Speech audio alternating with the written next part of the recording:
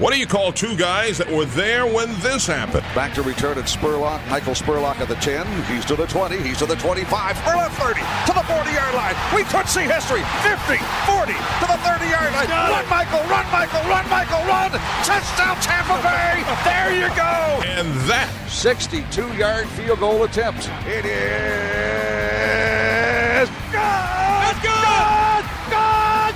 Good. Box beat the Eagles. who can forget? Gannon looking, Gannon throws up the middle. It's intercepted at the 30. Derek Brooks 30. Touchdown Tampa Bay. Derek Brooks, the most valuable player in the National Football League. There it is. The dagger's in. We're going to win the Super Bowl. We call them the Salty Dogs.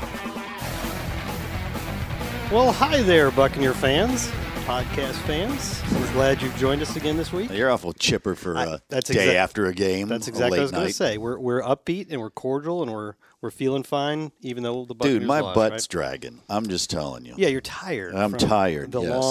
long night, and Yeah. early morning. Yeah, I started my Tuesday out, or rather my Monday out, with a 9 a.m. meeting. That's always a crowd pleaser in Those are itself. Yeah. Yeah, when you play a Monday night game from the standpoint of working for the team, Tuesday becomes Monday and Tuesday jammed together Right. with a little bit of Sunday night as well. Right. So, And well, we're here though. it's such a grind.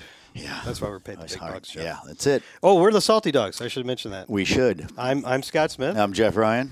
and we've really enjoyed this podcast. We said they couldn't possibly kick us off the air until, as long as the Bucks are winning. So I guess we're in Yeah. jeopardy now. Yeah, well, we're on the ropes. So we need everybody to keep listening. So Well, we're playing our best game. We're doing what we can. We're rebounding today. well, we take it 1 week at a time, Jeff. Yes. Well, this is our rebound show. Yes, I'm going to give it 110% today. Thank you. Appreciate that. You've been slacking those other days. Every day you don't get better, you get worse. You can't stay the same, as Tony Dungy used to say. So, Which, by the way, last night or Monday Monday that's a good night, place to start. awesome event all the way across the board. The number of alum that came to pay tribute to Tony Dungy was unreal. You said there were 5 buses full. There were 5 buses. That's what Dave Moore told me, that he said there's like 5 buses full. The West Club was packed with nothing but alum. And my head was spinning out of all the different people who were saying hi. It was crazy. And not just players, but like former football staffers, Front office front staff. office people. Mhm. Yeah, that's cool. The organization really, they just reached out to everyone who was a part of it during the time Tony was here. From Laura, his assistant, Right. she was there. Oh, was she? I mean, it was just Laura McCarthy? There you go. Very good. Laura McCarthy, whose husband is named Cormac McCarthy. Does that name ring a bell to you? No. Cormac McCarthy was also not the same person, but also the name of the guy who wrote The Road, that really depressing dystopian novel about you don't know what I'm talking Nope, about. not at all. Somebody out there, somewhere there's an intersection. All right. And I'm a reader, There's so a I'm Venn going to diagram of Buccaneer fans and people who have heard of or read The Road. Somebody is listening to this. Is it going, good? "Oh, I know." It's a slog. It's incredibly depressing. It's extremely depressing. That wasn't what I asked you. Was it good? Yeah, it's well written. Oh, yeah? It's kind of a classic. I A may have modern to check classic. to check it out. The Road. The Cormac Road. McCarthy. So, yes, the halftime of that game was very good, and maybe that's why the second half was much better than the first half. Wow. Well, it wasn't even the first half. It was the second quarter. Yeah.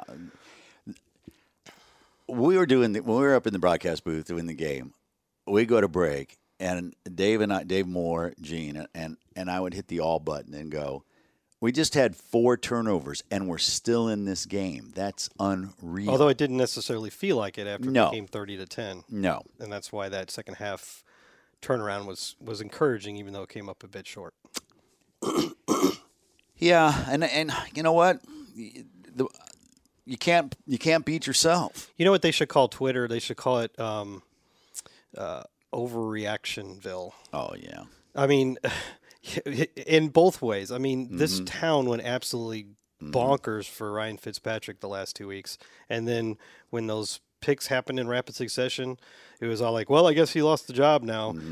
I mean, come on, let's take a step back and look at the entire big picture here. First of all, the fumble wasn't his fault. The Godwin fumble wasn't Ryan's fault, obviously. Then agree. he threw 3 straight picks. You can't have that. Nobody's absolving Ryan of that. Nope. He was part of the problem that led to 4 straight drives being turnovers. But if you look at each one, One was tipped by a blitzing linebacker, so that's a protection issue.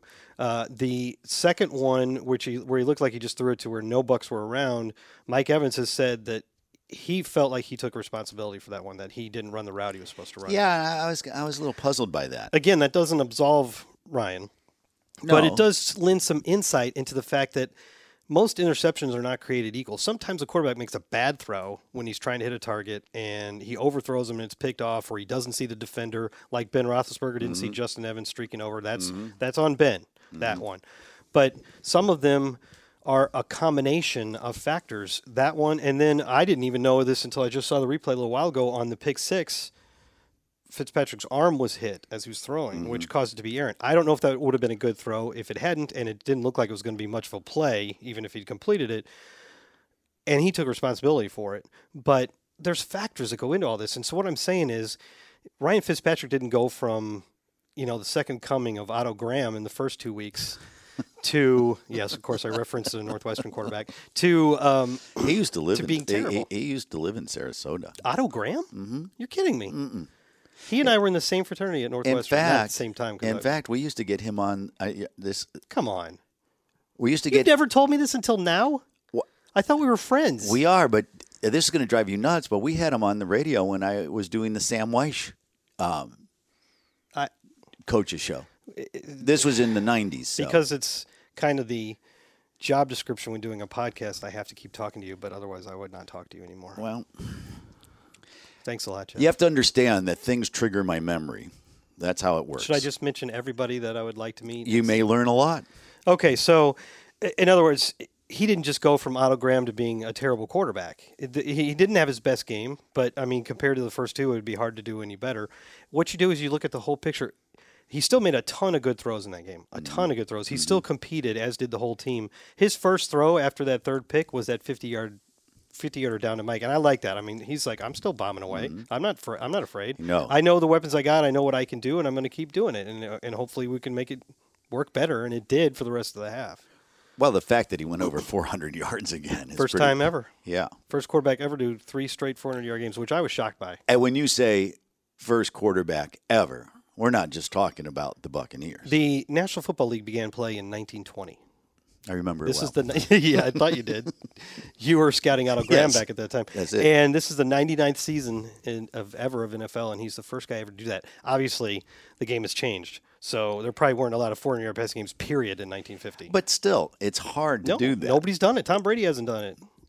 Peyton Manning, in those incredibly prolific years in Indy and Denver, never did it, which shocks me, to be honest with you. I'm kind of surprised. Well, it's in a row, too. It's going to happen again because there's the game, as you see, all around the league, the passing numbers are... Hey, be careful. I could throw unnecessary roughness to your partner right now.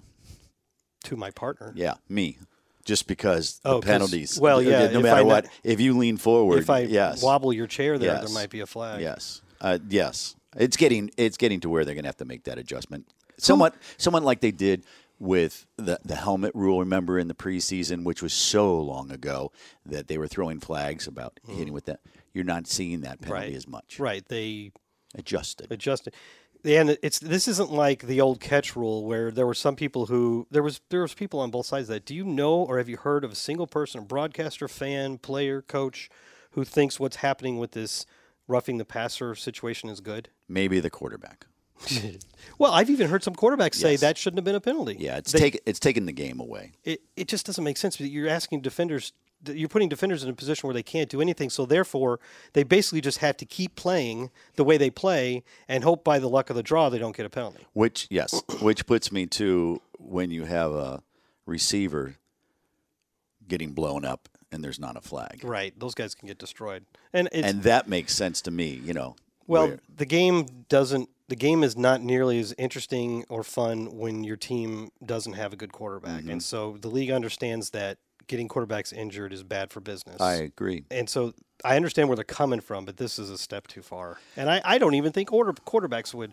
I don't think Ryan Fitzpatrick likes it when he gets sacked and the guy lands on him. Right. But I also don't think he would say that should be a penalty. I agree, yeah. And I think it'll adjust. It's like anything else that has happened. There's always adjustments made. They may not change the rule, but it may adjust. Speaking of penalties, We had a lot of them. Yeah, well, they had 13 for 155. Right. But the biggest one for us and the biggest one of the game was the holding that erased the Deshaun Jackson punt return. And that's such a shame. It's not unfair because if you look at the film, Isaiah Johnson did get tangled up with the guy. I can see why the flag was thrown, but I also feel like it's fairly arbitrary because that kind of stuff probably happens on just about every play. And it happened about 50 yards away from where Deshaun caught the ball. Could it have affected? Maybe the guy he held up would have been down there to tackle him. I don't know. I doubt it. It's a shame. It's not unfair. It's just a shame because not only did it take away a touchdown, we did score on the ensuing possession, but we chewed 3 valuable minutes up doing it, which we needed again at the end. But it also I think that would have been a backbreaker for the Steelers. I think the emotional impact of that play, and it's Deshaun Jackson, who's done this before in his career, late in the game-changing punt return. You put him back there every now and then for something like that, and he does it. He's so done deflating. I believe, and of course you will correct me if I'm wrong. He's done 3 punt returns Today, this year? Yeah. Yeah, I mean, he's been back there for a few more. Right. But yes, he has 3. And so he had the one that just took off. Jeff, I've said this before, and I think that the way that punt returners' stats are figured is totally unfair to the punt returner. So Deshaun would have had an 82-yard touchdown. But because of the holding back at the line of scrimmage where the punt's going on, you get a holding penalty, and the way they do that is they take it to where you caught the ball and go 10 yards back from that. So you know what Deshaun gets? 1 return. He does get a return for 0 yards. So if he was averaging 5 yards on 2 returns, now he's averaging 3.3 on 3 returns. So Deshaun this year has returned 3 punts. There was the touchdown. There was a good one in New Orleans. It would have been like 30 or 40 yards. But on the stat page, it looks like he's 3 for like 7 yards. And it's like, oh, Deshaun Jackson. If you didn't have any context and you looked at our stat page, you'd think Deshaun Jackson's not a good punt returner. Right. When in fact, 2 of his 3 have been awesome. He's fast. They need to figure. I actually talked to Nate Ketzer about this once, and he agrees that that's just not a fair way for those stats to be done. Don't give him a return. If he didn't, if he had no chance because of the penalty to add any yards, then don't charge him for a punt return. Just make because it didn't happen. Just say it's a fair catch. I'm sorry. That's all right. As long as I'm on my soapbox, can I stay up on this soapbox? Go for it. And then I'm going to jump off it and suplex you and get a penalty. All right. I talked about Twitter a minute ago being overreactionville. Yes. It's also just a wild west of wannabe tough guys. Yes. And I understand that there could be a listener out there that maybe is among this group. When Chris Conte left the game, and we report injuries when they happen, all of them. Always. I will report on Twitter, Chris Conte knee will not return. And every internet tough guy out there starts ripping on Chris Conte because that happened shortly after that bad play on the touchdown by Vance McDonald. Bad play all around. Right. Because somehow Vance McDonald was out there by and himself. Chris Conte was the only one around, and there's nobody within 175 yards. So when Chris was unable to bring him down, it's a 75-yard touchdown that compounds it. But not a good play for Chris Conte. No. But so then he leaves the game with a knee injury, and every comedian on Twitter makes the exact same joke. He's not. It's his pride that's hurt, or he's quitting at halftime like the Buffalo guy, or he should retire. It's all. He didn't hurt his knee. He hurt his pride. He hurt his ego. Okay, let me tell you this. I think Chris Conte was a game day decision. He hurt his knee in the previous game, didn't return, and was limited all week in practice. And I think it came down to the wire whether he was even going to play.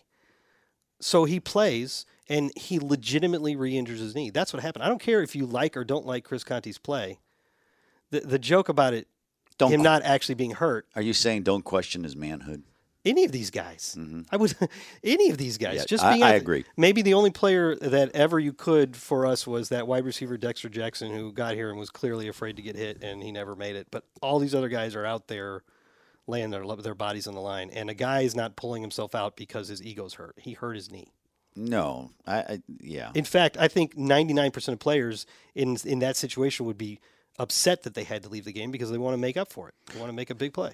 And to their fault, they will play when they might where they push themselves to the limit and say, you know what, I want to go for it. Let me see what happens. Yeah, that was a crazy play, though. The other safety that got hurt was when rookie Jordan Whitehead decided to take on the stadium wall. I actually started saying, "Ooh, look out, look out, look out!" And from up in the press box didn't do much good. I guess he just lost where he was. Lost track of where they were. And I think they both were going. They the were both so he was following the receiver. Yeah, Ben Roethlisberger led him into the wall, and he didn't realize when he left the end zone. Yeah, poor guy. I know. Oh. And he didn't hit it easy either. No, that's crazy. Yeah, I'm glad he's okay. Yes. I mean, I assume he's okay because he went back into the game. Mm-hmm. But it was kind of a scary moment. That is the type of stuff that ends careers. Look, here's another moment that I thought was interesting. And it's a good topic overall. All the roughing the passer penalties. Yes. And there were either 4 or 5 in that game. I actually think, even though we got a couple of them, the ones that were called against Pittsburgh were probably more helpful to us. I think it kind of worked in our favor, even though we don't like these new roughing the passer rules. But the Jason Pierre-Paul one of these two things is true. Jason Pierre-Paul is an extraordinarily strong man, or Ben Roethlisberger is a very good actor, because Pierre-Paul was rushing in, and I don't think he even meant to, but an errant swing of his hand, and he bopped Ben right on the top of the helmet. Right. And Ben went down like a 260-pound sack of potatoes, just straight down. But the reason why that's a penalty is because it was a slap to the head. A slap to the head. Yeah, I understood why that was a penalty, but it was kind of incidental. It didn't look that bad, but Jason Pierre-Paul must pack quite a punch. I mean, seriously. Considering that later on in the game, Ben was wrapped up and he was still able to throw the ball. He did that all night. He did it on that last play that killed us, and that's what he does. You don't realize how big and strong he is. He makes plays outside of the pocket when you can't get him down. That is the single most dangerous thing that the Steelers do. If you notice. Yeah, Antonio Brown had, 9 catches or so, 6 catches, and Juju Smith-Schuster had a bunch of catches. But most of the stuff they do that's designed and goes off quickly was quick underneath stuff. And a lot of the big plays they get downfield are like that, when it breaks apart, and he can make a play like that. So that was unfortunate. I forgot where I was going with this. Penalties, Ben getting things done, slap of the head, dropping down. I guess we just kind of went off on a tangent there, but well, in fairness to oh well, go ahead, Jason Pierre-Paul. Yes. I wanted to talk about him. How strong he is. Well, he had 2 sacks, and I know he got that penalty, but he had 2 sacks. He forced a fumble, didn't he? Mm-hmm. We've had a lot of attempts around here in a good amount of years now to find a veteran, or even to use the draft to find a defensive end. And most of them haven't worked out. Your Michael Johnson type additions. Adrian Claiborne didn't really work out for us. Obviously, Gaines Adams didn't work out. Yep. And this one looks like it's working out. And when we traded for Jason Pierre-Paul, there was debate. I think most people would be on the side that I was, that it's a 3rd-round pick, right? That I don't think you're very commonly going to get an impact pass rusher with a 3rd-round pick. So I think it's worth the risk. It's always a risk with a veteran that far into his career, because how much does he have left in his tank? Mm-hmm. Well, it looks like this was definitely worth the risk. He's playing phenomenally well, and I believe he played 94% of the snaps. Now, when last year he played the most snaps of any defensive lineman in the entire league. He was always on the field, and he said he likes that. But the plan when we brought him here, and we brought in Vinny Curry and Mitch Unrein and Bo Allen and drafted Vita Vea, was to have an 8 or 9 man deep rotation of guys that we like to have on the field and keep them fresh, reduce everybody's snaps a little bit to make them more effective overall. And we haven't been able to do that. For most of that game, it was Vinny Curry, Gerald McCoy, Will Golston, and JPP. And they played well, especially in the second half, which is impressive because they should have been getting worn down. No points scored. And but that's not the end goal here. At some point when we get more people healthy, it's going to get even better. But I'm just really impressed with Jason Pierre-Paul so far. Yeah, and the defense is taking heat because 30 points were scored. But that's today's NFL. Yeah. But I thought if you look back, they did what they needed to do, and that was in the 4th quarter, they made the stop and gave us, or the Buccaneers, an opportunity to march down the field with 2:36 on the clock. And Ryan Fitzpatrick even said, the defense did their part. Yeah. I didn't do mine. Yeah. That's on me. I think he was upset he didn't hit that 1 first down pass to Mike. Yes. And so as you game plan or as you watch a game unfold, what are you hoping for? You're hoping for a chance to win. Because most NFL games come down to that. And we did. The offense had a chance. The defense did what. Now, I agree. It's fourth down. I agree. You punt the ball because if you feel like you can hold them to just a field goal, then either way. I thought at the point I turned to the person next to me. I'm like, I think we have to punt here. I agreed with that. But I also would not have thought it would have been a crazy decision to go for it for this reason. You're winning by 3. Whether you punt or fail on a fourth down, you now still need to use your 2 timeouts and the 2-minute warning to stop them. If you can stop them, yes, they're in scoring territory, but they're going to kick a field goal. And assuming they make it, you still have a chance to win with a touchdown. So I could see that argument. If you were able to get 2 timeouts and the 2-minute warning and get the ball back with, say, 1:45 left. But if you could stop them and they only have to go 30 yards, then why not you make them go all the way? Well, the flip side is because you have the fourth down opportunity to keep the ball in your hands. Is it worth that? I agree, though. I agree with you. I'm just saying I can see the other side of it. But I would say you go. It had been 4th and 4. The distance was different. If the play, I mean, there was 3 quick plays. I thought they played very quickly in that point where I think there was plenty of time, or maybe that was just my imagination. I thought we were lining up real quick. Yeah, throw interception. Right. Okay, or not interception, incompletion. Stop the clock. Huddle up real quick. Boom. Again, I just thought it was going much faster than it needed to, but that could have just been the pace of the game. So, I mean, it's great to sit back and go ifs and buts and candy and nuts and all of that. We all be happy at Christmas. Do you remember that? I do remember that, Ryan. Very yes, good. I do. All right. You ready to wrap this part up? Yeah. The only thing I want to say is that I feel good. I really like in the direction of this team. I don't know where this is all going to go, but I like the fact that the tents didn't get folded. I like the fact that the comments after the game, that's how I measure the locker room. And everyone was not looking at anybody else. But whether you talk to Cam or you talk to Ryan Fitzpatrick, Mike Evans, each one talked about what they should have done and not what happened to all. And it was also everyone. clear that despite the loss, they hadn't lost any confidence that they built up the previous 2 weeks, right? I thought that was pretty obvious in the locker room. Yes. I'll say this, and I knew someone's going to say it. I haven't heard anybody say it yet, so I'll be the first one. Say it. Before the season started, if somebody told you we were going to be 2-1 after this incredibly hard first game stretch, you'd take it. You'd take it. Take it. Die-hard Buck fan would take it at 1-3. I don't think 1 and 2 because it'd be hard to be 1 and 3 after 3 games. Well, I'm just saying anybody can do it at the end, right after the first quarter of the season. Well, I was only talking about the first 3 games. We were facing teams that had Yes. a historically hard beginning to the season. Most people, yes. The players and coaches wouldn't take it because they wouldn't want to give up the chance to win all 3. But you and I would say, yes, we'll take that. And what's even better is if you knew you were going to be 2-1 after those 3 games, you would want to have beaten New Orleans and Philly and lost to Pittsburgh because the Pittsburgh game, every win's important, but the Pittsburgh win would be the least important because they're an AFC team, which won't factor much into tiebreakers. You have a win on the road against a division opponent. You have a win against an NFC team that happens to be the Super Bowl chance and is almost certainly going to be there at the end. You may have a tiebreaker against them. To get that head-to-head was huge. So we are thrilled to be 2-1 with wins over Philly and at New Orleans. So you're saying if you're taking a loss, it was good that it was an AFC If you had team. to take a loss, I'm glad that's the one out of the 3 that we agree lost. with that. Too bad it was on a national stage. Yes. But they did rally at the end, so that's good. So we were talking about fourth down plays and how sometimes you have to go for it. In 1997, the Buccaneers opened 5-0. You remember that. And I think it was San Fran, that big game. Tony was talking about this. Tony Dungy on your radio spot with him. And then nobody thought we'd win at Minnesota and Detroit. Do you remember what the 4th game was? No, I think it was the 5th game. The 5th game of that set was against Arizona. It was here in Tampa. It would have been Tampa Stadium, not Raymond James Stadium. Correct. 4th down, going in about the 40-yard line, maybe like 4th and 7. We go for it.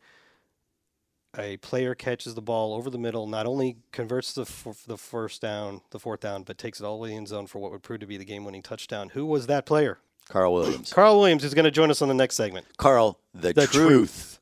Williams. We'll have him here in just a minute. The Salty Dogs. And we're back here on the Salty Dogs. The Salty Dogs are, I'm Scott Smith. I'm Jeff Ryan. But we have another guy who claims he's a Salty Dog with us. Yes. I don't think so. I mean, I'd already been here for a while before this guy showed up. But he's one of our favorite Buccaneers of all time. Karl the Truth Williams. Karl, you're actually here with us in the studio. Thanks for joining us. Oh, no problem. Thanks for having me. And you're here because of the Tony Dungy thing. So tell us how that was last night. Well, you know what? I saw Tony and his wife in Dallas actually for their book signing, and kind of talked to him, and I was already excited about it. You know, when I found out that he's going to be inducted into the Ring of Honor, and I knew it was going to be so many players and so many coaches, and you know, Tony Dungy's the type of person, he's touched so many lives, you know, not just in coaching, but I knew it was going to be a big night, you know, not just for him, but for the entire Buccaneer family. Did you run into anybody last night? Jeff said, I wasn't there, but Jeff said the West Club that you were like, oh my God, I hadn't even thought about that guy for a Yeah, Karl was one of them. No, we knew we were going to No, but he actually came up and said hi. So. Yeah, but did you see anybody you hadn't thought of for a while? You know what? I saw players that I hadn't seen since I left Tampa. And, you know, it was more like a family reunion. That's nice. You know, and guys, you see guys, you know, hugging each other and things like that. And it just shows that, you know, being teammates with some of these guys is a lot bigger than football. Well, let me tell you why you're here, why I reached out to you, because, you know, there were a lot of guys that were there that we'd love to have on the show. And we probably eventually And we will. would like to. But we answered a question. We do fan questions at the end, and we were asked who we thought was the most underrated Buccaneer of all time. And when I answer questions like that, usually I go with what my first gut reaction is, and then I go and do some research. But my first reaction was Karl Williams. Yes. I started thinking, does a player feel like that's a compliment or what when they're thought of as underrated?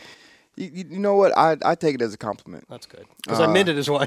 You know, because coming in '96, nobody knew of me. No one heard of me. You know, I was just one of these guys that I guess back then they called him a camp player. Yeah. You know, the guys that just an extra body in camp so you don't wear, you know, some of your stars down. And I've been an underdog all my life. So I felt comfortable coming in as an underdog, as a nobody. And to me, coming in like that, you have a clean slate. You have something to build on, you know. And that was my whole, mentality back then was, you've never heard of Karl Williams, but you know, before it's over, hopefully, if I do everything that I can do and what I've been doing in football, then you will know of Karl Williams. Well, he's coming out of the power. He was coming out of the powerhouse school for the Buccaneers. Texas A&M Kingsville. Yeah, correct. Which is no. We laugh about that, but you weren't the only one that came out of that school. Correct me if I'm wrong, but I think our scouts saw you because they were out there scouting like Jermaine Mayberry or something. Yeah, like that. he was the one that brought most of the scouts down to Kingsville, and you know, our whole thing was if we can get one scout down, then we can get two scouts down. We get two scouts down, you can get three scouts down. So, you know, that whole senior class was like, oh, if they come to see him, then I'm going to catch somebody's eye, you know, and that was the whole thing. And you know, eventually, I think we got like 31 teams down there my senior year to look at it and scout other players other than Jermaine Mayberry. Any chance you remember who the Buck Scout was? I don't. Who came out? No. It's a long time ago. It was a lot of scouts, but I do remember. I can tell you how many are taking credit. It was if I'm not mistaken, I think the Buck Scout, or at least one of them, came down a couple of times. Probably, if I'm not mistaken. because we so, liked, yeah, we liked George Diaz and Kevin Doggins. Yeah, and you know the funny thing about it is a lot of the scouts came to look at our offensive line because back then our offensive line was averaging like 310, 315, which is huge for Division II school, and you know, I was just another part of the offense, you know, and small, you know, not having blazing speed, but you know, I kind of used what I had, you know, to make it work. So, but I read something. I don't know if it's true or not, but I had read something that, okay, if Kevin Doggins and Jorge Diaz, if they come, then you have to bring Karl in. That's what I heard, and I was like, really? You know, I was like, we're bringing this guy with us. It falls underneath if you draft Leroy Selman, you have to bring his brother Dewey. You know, one of those type of deals. Well, but it was. I mean, it was a great opportunity for me, though. You talked about, you know, you said if you did things right, people were going to eventually know your name. So that's true, particularly here in Tampa. I wowed Jeff on that other episode with some stats and notes about you, and it's easy to wow Jeff because he's kind of feeble-minded. But this is why he turns my sound on sometimes. I just let him ramble. And the real interview. I say you're just sitting back and just kind of. Karl, the real interview starts right after he gets done. Continue. He sends me for coffee. And Continue. locks the door. Yes. So, do you know these things? Do you know, and I'm obviously kind of giving away the answer, which receiver in Buccaneer history has played in the most games? Would you have known that was you? No. You've played in more games than any other receiver in team history. Really? Swear to God. 100 on the nose, if I'm not mistaken. More than Kevin House, more than Mark Carrier. Mike Evans might get there someday, but that says something. It says a lot. Well, being here for 8 years is Is that how long you were here? 8 years? 8 years, yeah. Wow. Yeah. And I think that plays a lot into it. You don't have a lot of players that stay with teams a very long time now. But they have to be valued in a number of ways for that to happen. Yeah. How about this one? Go ahead. Karl had 5 punt return touchdowns, 5 of the 9 I think we have and you got them all from 96 when you made that first great run at the end of your rookie season through the Super Bowl season. 02, you had one that year. So you had 5 from 96 to 02.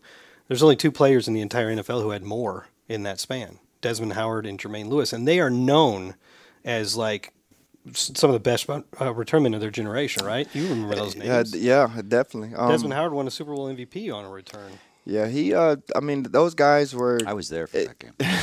It's amazing that my name is even mentioned up there with those guys. But what I'm saying is it's deservedly so. Yeah, I really never even thought about it. I'm not really big on like a stats guy. Yeah, that's fair. That's what I do. And the reason why is because coming in as a no name and things like that, you pretty much put yourself in a situation where you're a situational player. Okay. And that's what I based my career off of. I didn't really care if I started. I didn't really care, as long as I was able to contribute to the win. Mm-hmm. And that's how I approached everything. And the funny thing about it is being, the returner here. Everybody, always know I'm known here for being the return guy. And I didn't actually get my first return until like the 8th game of the season. Yeah, because my rookie year. They had started with Nilo Sylvan, right? Yeah. And another funny thing is Joe Marciano, Coach Marciano, when he was here, and I remember after that first practice, he says, "Anybody return kicks in college, stay after practice." And I'm like, okay, here's another opportunity. I didn't do it on a full-time basis in Kingsville, but I did it when it really mattered. So I felt I can get back there and really do something. And he grabbed my jersey.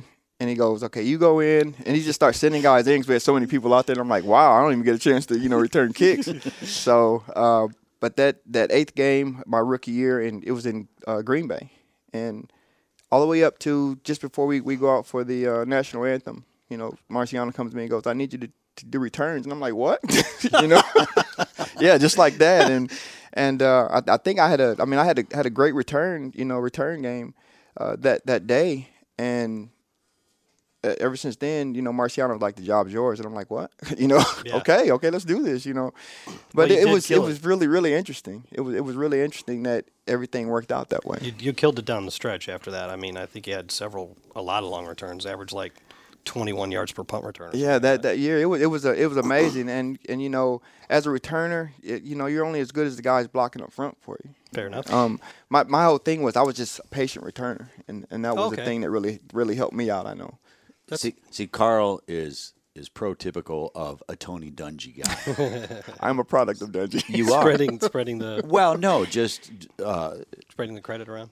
Well, not only that, but coming in Division II school, coming in, doing what he can do, staying focused, contributing where he could contribute, stayed in the league because he could do that. And that's something, if you start looking at different guys that Tony had, and I sat down with Tony and we had a discussion, and he was talking about it's not necessarily the best athletes that make it on the field. It's the guys that do all the right things, and you have done that. It's funny you say that. I remember that's one of the first things that I remember in one of our first meetings. Coach Dungy saying is that we may not keep the 53 of the best athletes, but I'm gonna keep the 53 of the best athletes that create this team. Mm-hmm. And, I don't think that I was the best or one of the best athletes, but I figured that by, buying in on what he's coaching, what he's even in that first meeting, that, not being a big hit, I guess you can say, and really being a situational player that you can plug in whenever you need. And that's what really stretched my career out. When you were coming into camp, every camp, were you always thinking you were a bubble guy, or did you ever feel comfortable? We've talked about this with players before. Did you feel comfortable coming into camp? You know what? I felt comfortable knowing that my job was on the line. It kept me hungry. Yeah. It kept me fighting. I can't remember in my 9 years in the league coming in to a camp thinking, oh, I got this, or, they're bringing all these younger guys in. It's like, you're behind me type deal. Mm-hmm.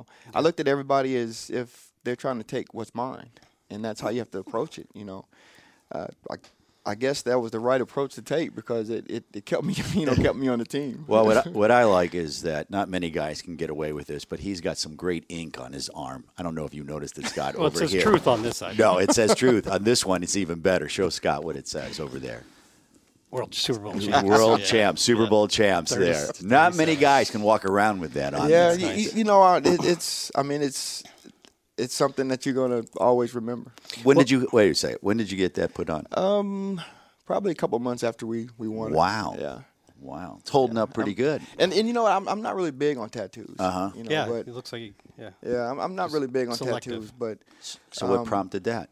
Other than winning a world you know what? A couple championship. of, Probably that, a couple Yeah. other Well, guys. But you do have a ring. Couple guys did it? A couple other guys did it. Really? I think Todd Washington. Okay. I think he was the first to do it, and I was like, oh man, that's a great idea, In case you forget. Yeah, I saw Todd on the big jumbotron when they were all about to come out of the tunnel last night. I could see him flashing his. Yeah, we're Bowl flashing ring the around. ring. Yeah. And what's funny about that too? Or, we got down in the tunnel so early, and I guess they were thinking that the game was going to go a little bit faster than I get to halftime, and we're down there waiting. I go, they have to remember they got a bunch of old guys down here. Knees are starting. Yeah, we were all leaning on the wall, and I'm like, oh man, this is going to look bad walking out there on the field. And Well, there were like 2-minute drills in there. I mean, because we went down the field, got a field goal, and then they went all the way down the field, got a touchdown. Yes. Rather than somebody just kneeling on the ball. So you had 2 more kickoffs and all that. So before you came on, we were talking about, I brought up the play against Arizona in 1997, the 4th down catch that ended up being the game-winning touchdown. I think that's my number one memory of your play when I look back. There were some punt returns that were awesome too. Do you have a top memory?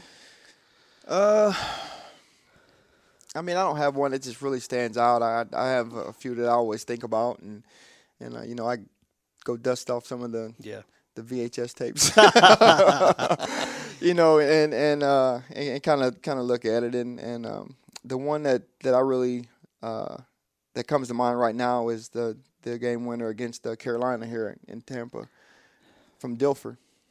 It's like I can't remember what year it was, But that one, but definitely the Arizona one, being Aeneas Williams. Was it against New Orleans where you had the punt return where you kind of like changed directions? Remember that one? That was in '97. That was my second year against Chicago. Oh, okay. Yeah. It's amazing how they throw out a play, recall. Yeah. Well, Tony Dungy was like that too. When he was here, he could remember like everything from every game. Yeah, I ran into a lot of Bears fans, and after when I returned the punt return my rookie year, and we beat the Bears, and then the following year we played them the last game of the season again. I had another return, and that was 99. That was 99. Was it 99? Yeah, you guys won the last game of the season in Chicago, and you had a punt return touchdown. And no, that was actually here in Tampa. Okay, yeah. But it clinched the division. Yeah, right? That's what it was. Paul Gruber broke his leg. That was in Chicago. Yeah. I thought it was in Chicago too. So no, that was here in Tampa. I probably got 2 different games. You must be good, but see, I get hit in the head for a living. You guys probably remember this. Okay, I will say this: Paul Gruber broke his leg in Chicago. That was the last game of '99. That was the last game. This was '96, and then the following year, '97. Okay, that makes a lot more sense. Yeah, because in '98 the last game was in Cincinnati. That was one where you guys blew them out. Oh, yeah. 38-0. 35, yeah. 35. So I was saying before, the reason why you were on was the underrated thing came up, and then some subsequent listeners sent us an email saying, you guys should get Karl Williams on. So that's why that came about, just so you know. Oh, okay. So people remember you. I mean, you've made a mark in the Buccaneers' minds. Well, you know what? I really appreciate the fans. now and also when I was playing, but to come back now even years later and have people come up shake my hand and you hear them yelling truth and things like that. I mean, Tampa's always going to be my home. How did you get the middle name Truth? No. I know, but the fans need to know. Okay. Well, I mean, so to make a long story short, I know you guys remember Courtney Hawkins and Alvin Harper that was here. That was my rookie year.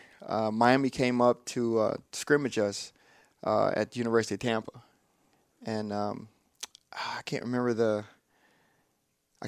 one of the DBs for Miami. We were working on a drill right in front of the media. They had a lot of good ones. Yeah, and we were working on a drill, and of course, a lot of the defensive drills puts the offense player at a disadvantage already. So, all right. It was a blocking drill, and these guys were coming up, and we were just standing still trying to block, and they were just blasting us. And of course, all the veterans, they put all the rookies up front. And I'm like, after watching the first two guys, get blasted on their backs and stuff, and I'm like, well, I'm definitely not gonna do what they're doing. I'm not gonna let that happen. And so I put my mouthpiece in, and he went through his drill. And when he started coming at me, I started attacking him. And of course, everybody knows in football, low man wins. So I got him right up under his chin. And once I got him, he grabbed my helmet. So I just kind of scooped him up and did like a power drive move and just dove. And once we hit the ground, it was just an all-out battle, just a fight. And he started grabbing face mask. And this was your rookie year? This is my rookie year. And it happened right in front of the media. This may be why you made the team. And but, I was always one of those scrappy guys. I used to always like to go in and block the linebackers. Mm-hmm. So that led to? That led to the fight. Of course, I was already on top of him from jumping and slamming him on the ground. And once we started fighting, it just looked like I was just, kicking his butt. So, then all the, your teammates come in and pull you off. And Courtney Hawkins came up to me and goes, "That's the truth. That's Karl the Truth Williams," like that, from the boxer. The boxer, yeah. And I didn't think anything of it. And I guess once the local media got a hold of it, and of course we had a preseason game against Miami, and I scored on a slant route. Mm-hmm. And of course I didn't know at the time, but when they did the highlights on Gene Deckerhoff called you Karl the Truth. Somebody said Karl the Truth Williams. And I'm like, what? And what did he say? Then I had everybody calling me going, "Your name's the Truth," and I'm like, I guess so. It is now. And ever since then, I mean, you rarely hear Karl. It's just all truth. The funny thing about it, like when I used to go out, on fourth downs and punt team go out there, and I'd go out and go through my little, progressions and everything, get my last minute instructions from the special teams coach. And all of a sudden I started hearing the crowd going, "Ooh," it sounded like they were booing me. And I came back, I think it was like the one game when the first time I remember hearing it, I went back to the sideline. I go, "Am I getting booed out there?" And my teammates start laughing. They go, "No, man, they're yelling truth." And I'm like, "What?" And after that, it just exploded. Yeah, so I had to put it on my arm. You obviously like it because you put it on his arm. What are you doing now? That's what I was going to ask. Well, telepathy. Right now, that's why we're teammates. Yes. Well, right now I'm like everybody else. I'm of course, all the Texas guys that were here always go back to Texas. Mm-hmm. And every time I come back to Tampa, I wish I would have stayed. Really? I love Texas, but so many memories and so many things that I miss here about Tampa. So Tampa's always gonna be a home. But right now I'm at home. I got a 2-year-old son, Carson, who's like my heart. He's really now. cute. He's in the here, lobby. and he is just amazing. He's amazing. Fighting getting old, like everybody. Tell me. Good luck with that. It's a battle I'm losing right now. I think we're all losing that battle. You always do. But it's I try to keep up with football and things like that, and just trying to stay young anywhere I can. So I do a little coaching with youth, middle school, high school. Oh, that's fun. Oh, that's good. Through football university. That's so, fun. Yeah. Excellent. Well, we really appreciate you coming by, Karl. Like I said, it was a personal request from one of our fans. Well, you know what? When I saw that you reached out to me and I was going to be here in Tampa, I go, you know what? I need to go by there. I don't want to do it over the phone. I want to go by there and sit with these guys. I appreciate that. I love it when they come in. It's so much better. Yeah, when you're doing it over the phone, it's fun, it's good, but there's no interaction. Besides, I wouldn't be able to see your tattoo. So. Right. All right, Karl. We appreciate it very much. Like you said, your son's waiting for you out there, so we won't keep you any longer, but it's really been a thrill having you here. Thanks a lot. Thanks for having me. Had a blast. The Salty Dogs. Okay, we're back again here on the Salty Dogs podcast. We just paused for a minute to let Karl leave, and get the was great. family. Yeah, it's good stuff. He does have a really cute son. My goodness. Yeah, he's a super nice guy. It's like he hasn't changed at all. It's, you forget, because so many players come through, but then when you reconnect like that, and the fact that he played 9 years in the NFL is a testament to how hard he worked. I don't think we've had a guy on yet, a former player who has failed to tell a story that I hadn't heard before. So when you asked him about his name, Karl the Truth, most people know there was a boxer named Karl the Truth Williams, but the actual event that led to Courtney Hawkins slapping the tag on him was neat. That's great. That's the type of stuff the salty dogs will find out. You know what? And like I said, this was some fan. If I remember correctly, might have been even a fan from Europe or somewhere who said you should get Karl Williams on. So hey, you got our email address, saltydogs@buccaneers.nfl.com. If you want to suggest something we should try to hook up with. Yeah, we'll try to track them down. We'll try. But we got a good. Jill Hobbs will help us. She's good. She's excellent. Jill Hobbs has been with the Buccaneers since the first 1976. Yes, she does alumni or legends or whatever they are. All right, you ready for fan questions? I am. This is one that was prompted by something you said last time. We kind of put a challenge out first, and somebody took us up on it. So this is from Todd M. Taylor, who lives in Commerce City, Colorado. So that's cool, Colorado. On the Tony Dungy episode, you guys mentioned the antiquated method, which I think was your words. Me. Of electing Hall of Fame members. How would you change it? There's a part 2, but since this was your axe to grind, I'll let you jump on this. Well, I think that at one time it made perfectly good sense to have beat writers only decide who would be going in because those were the people who followed the teams most closely.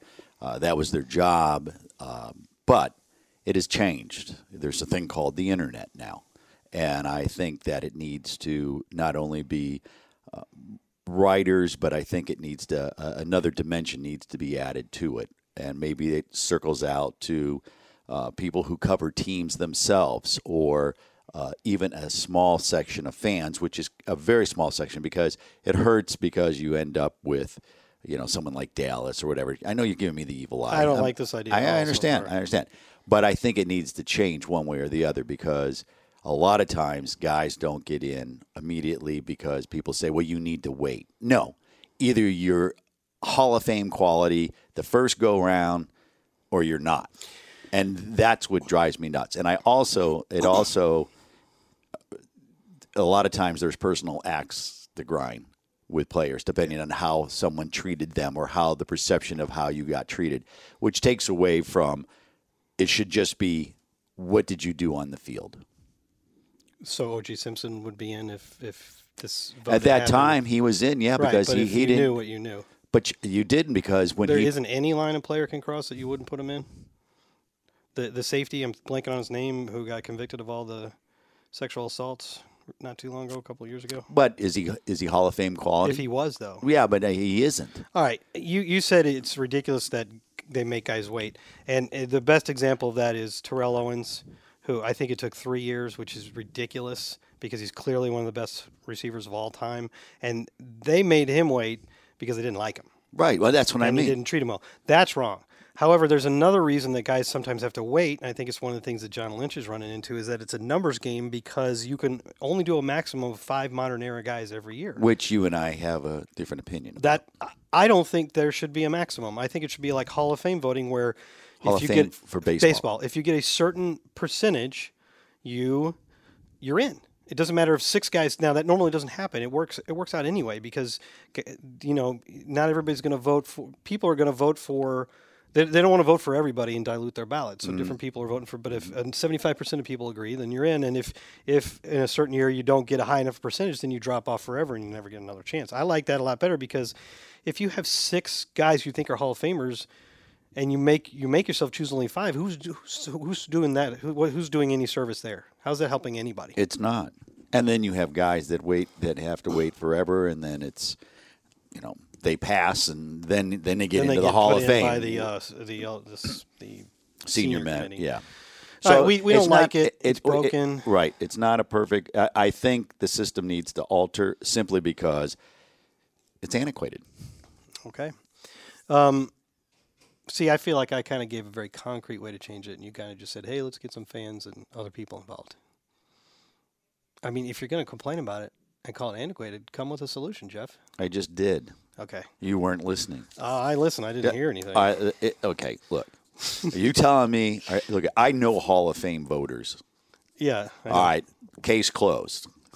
Okay, but you didn't offer a solution. But what I'm saying is that it shouldn't just be beat writers. Why can't it be TV personalities that follow the team? Why can't it be a color analyst that does a national game? So you don't mind it being media? You just think it should be open to more people? I think exactly. Maybe I didn't. But I don't. There's too many. You're going to get too many people involved. How many people are involved now? Like 45, something like that. So you eliminate some of them, and then you add. So there's a balance. What about this? How about take what we already got, but give the Hall of Famers themselves votes? Oh, I totally agree with that. Then you have a perspective of the people that actually played the game, but you still have the perspective of the people that cover it all the time. Enough on that. All right. I don't think we got anywhere. Well, this guy also said on multiple podcasts, you guys have mentioned the NFL GSIS system, which he spelled correctly, so he must have looked it up. I'm interested in checking it out, but it requires a login. Oh, he did look it up. Any chance you want to share your login so I can check it out? No. Sorry, Todd. I don't think it's state secrets or anything, but we were given those by the NFL, and we're not really supposed to broadcast them. Cannot give you that. But I think before it's over with in the next few years, simply because like you have coaches tape now that you can all get 22. All 22, it's just a matter of time before probably next gen. It will be next gen's coming. It's coming. Yes, because I've seen some of that stuff and it's neat. It's really cool. Okay, what would happen in over? This is the second question from Alex. What would happen? Where's Alex from? Tampa. What would happen in overtime if one team took the full 10 minutes and didn't score or allow the opposing team to get a chance on offense?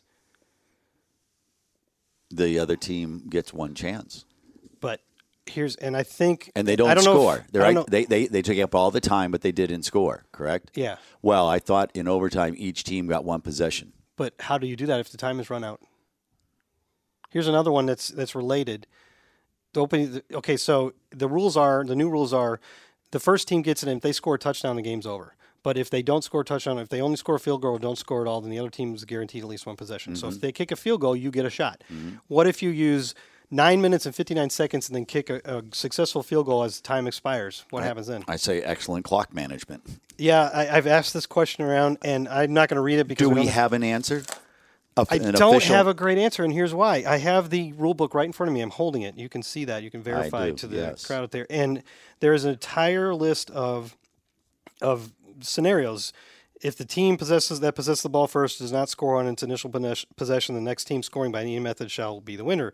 If the team that possesses the ball first scores on a field goal on its initial blah, blah, blah, blah, blah. And it goes on and on. If this happens, if that happens, if this happens.